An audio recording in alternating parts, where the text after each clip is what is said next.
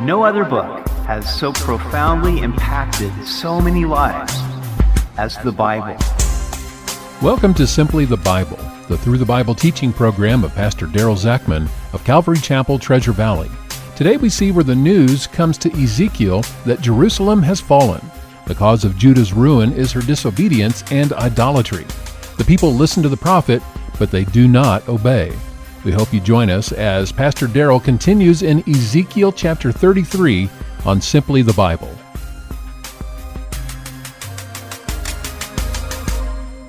One of the greatest reasons to study the Bible and do what it says is because truth will always win out in the end.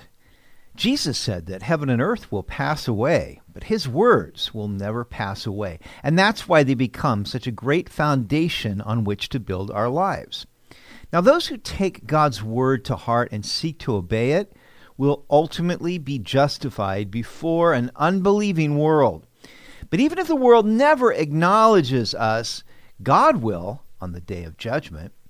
Now, one of the reasons we study the prophets of the Bible is because the fulfillment of their prophecies builds our faith. Jesus told his disciples in John 13:19, "Now I tell you before it comes, that when it does come to pass, you may believe that I am he." In Ezekiel chapter 33, we see the words of the prophet coming to pass. This sets the stage for more of Ezekiel's prophecies to come to pass in the future. We continue in Ezekiel chapter 33, verse 21. "And it came to pass in the 12th year of our captivity, in the 10th month, on the 5th day of the month, that one who had escaped from Jerusalem came to me and said, 'The city has been captured.'" This was January of 585 BC. One of the survivors from the fall of Jerusalem came all the way to Babylon and brought news to Ezekiel that Jerusalem had fallen to King Nebuchadnezzar. It took about 5 months for him to get there and tell Ezekiel the news. All along, Ezekiel had prophesied that this would happen, but false prophets among the Babylonian captives were saying that Jerusalem would never fall. "Now the hand of the Lord had been upon me the evening before the man came who had escaped, and he had opened my mouth. So when he came to me in the morning, my mouth was opened, and I was no longer mute." I love how Ezekiel phrases this, that the hand of the Lord had been upon him. He knew when God was anointing him to speak forth his word. And for 7 years, Ezekiel had remained silent. He only opened his mouth to pronounce judgments. But now that his prophecy concerning Jerusalem had come to pass, his mouth was opened by the Lord. While Jerusalem had been under siege, his lips were restrained. But now that Jerusalem had fallen, Ezekiel's lips were loosed, and he would begin to declare God's plan of future restoration for Israel.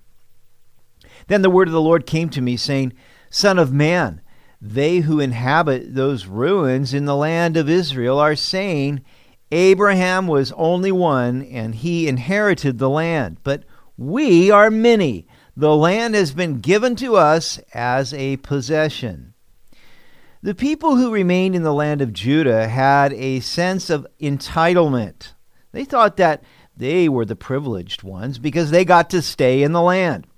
The people who had been taken away captive were gone, and so now they could take their inheritance for themselves.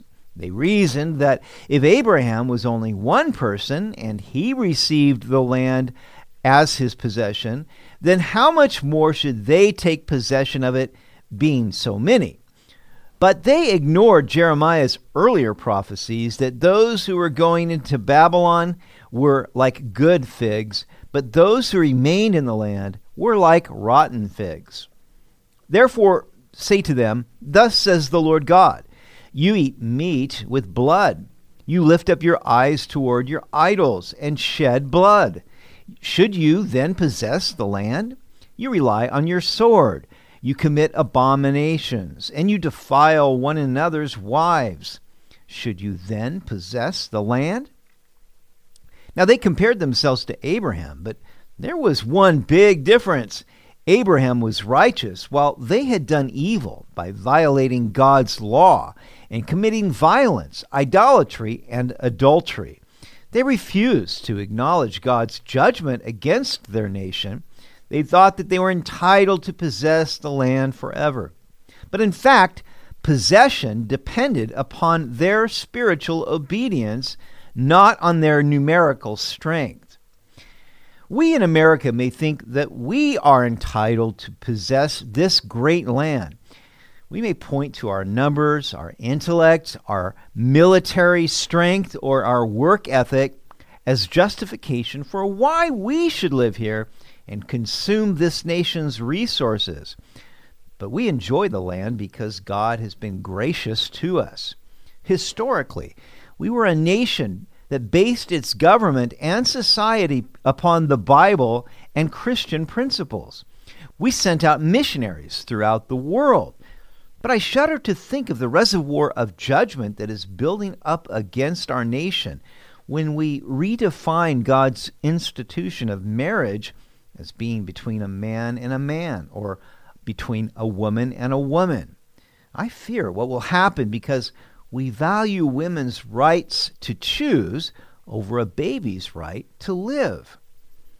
Verse 27, "Say thus to them, Thus says the Lord God, As I live, surely those who are in the ruins shall fall by the sword, and the one who is in the open field I will give to the beasts to be devoured, and those who are in the strongholds and caves shall die of pestilence. For I will make the land most desolate, her arrogant strength shall cease, and the mountains of Israel shall be so desolate that no one will pass through.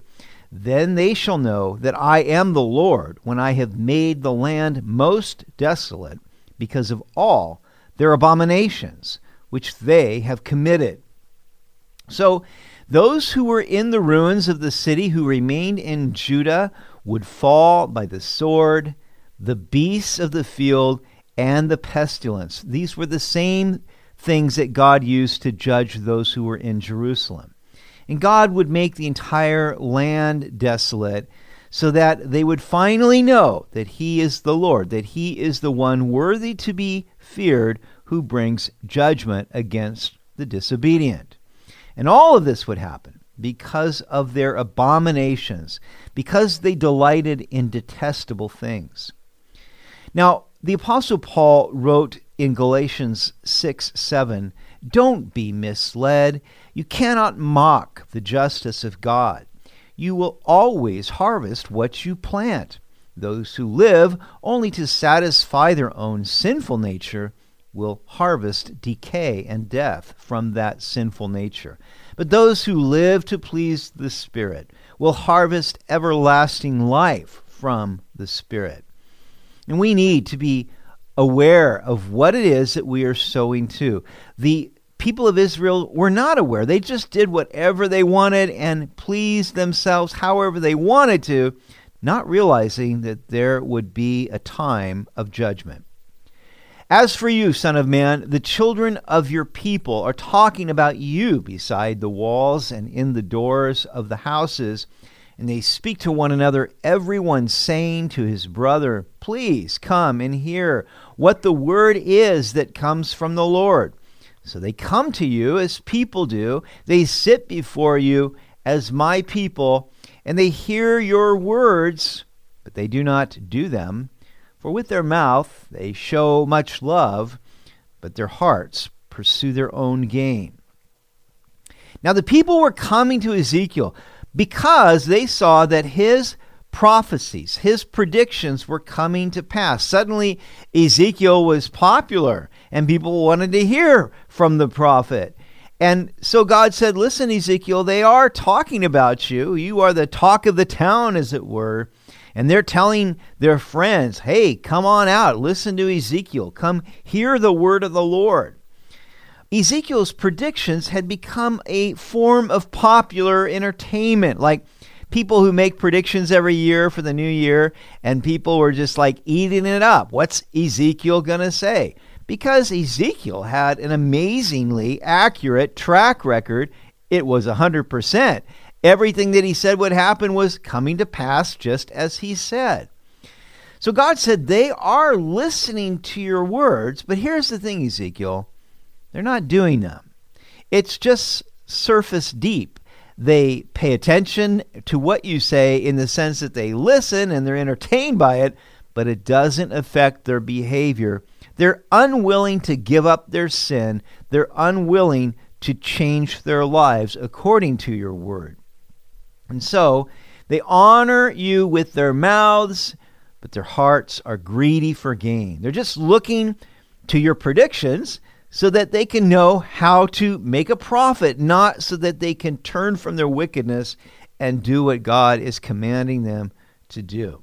Indeed, you are to them as a very lovely song of one who has a pleasant voice and can play well on an instrument, for they hear your words, but they do not do them.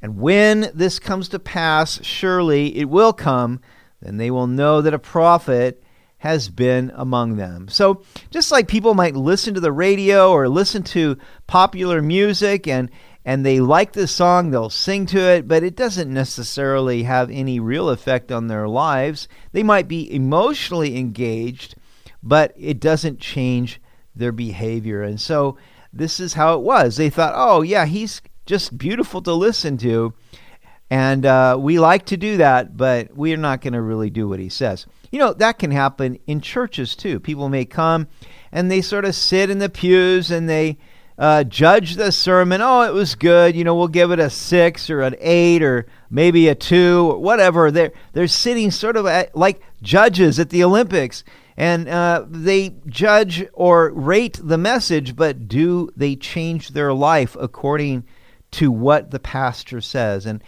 oftentimes they don't. They just do this because it's the thing to do on a Sunday.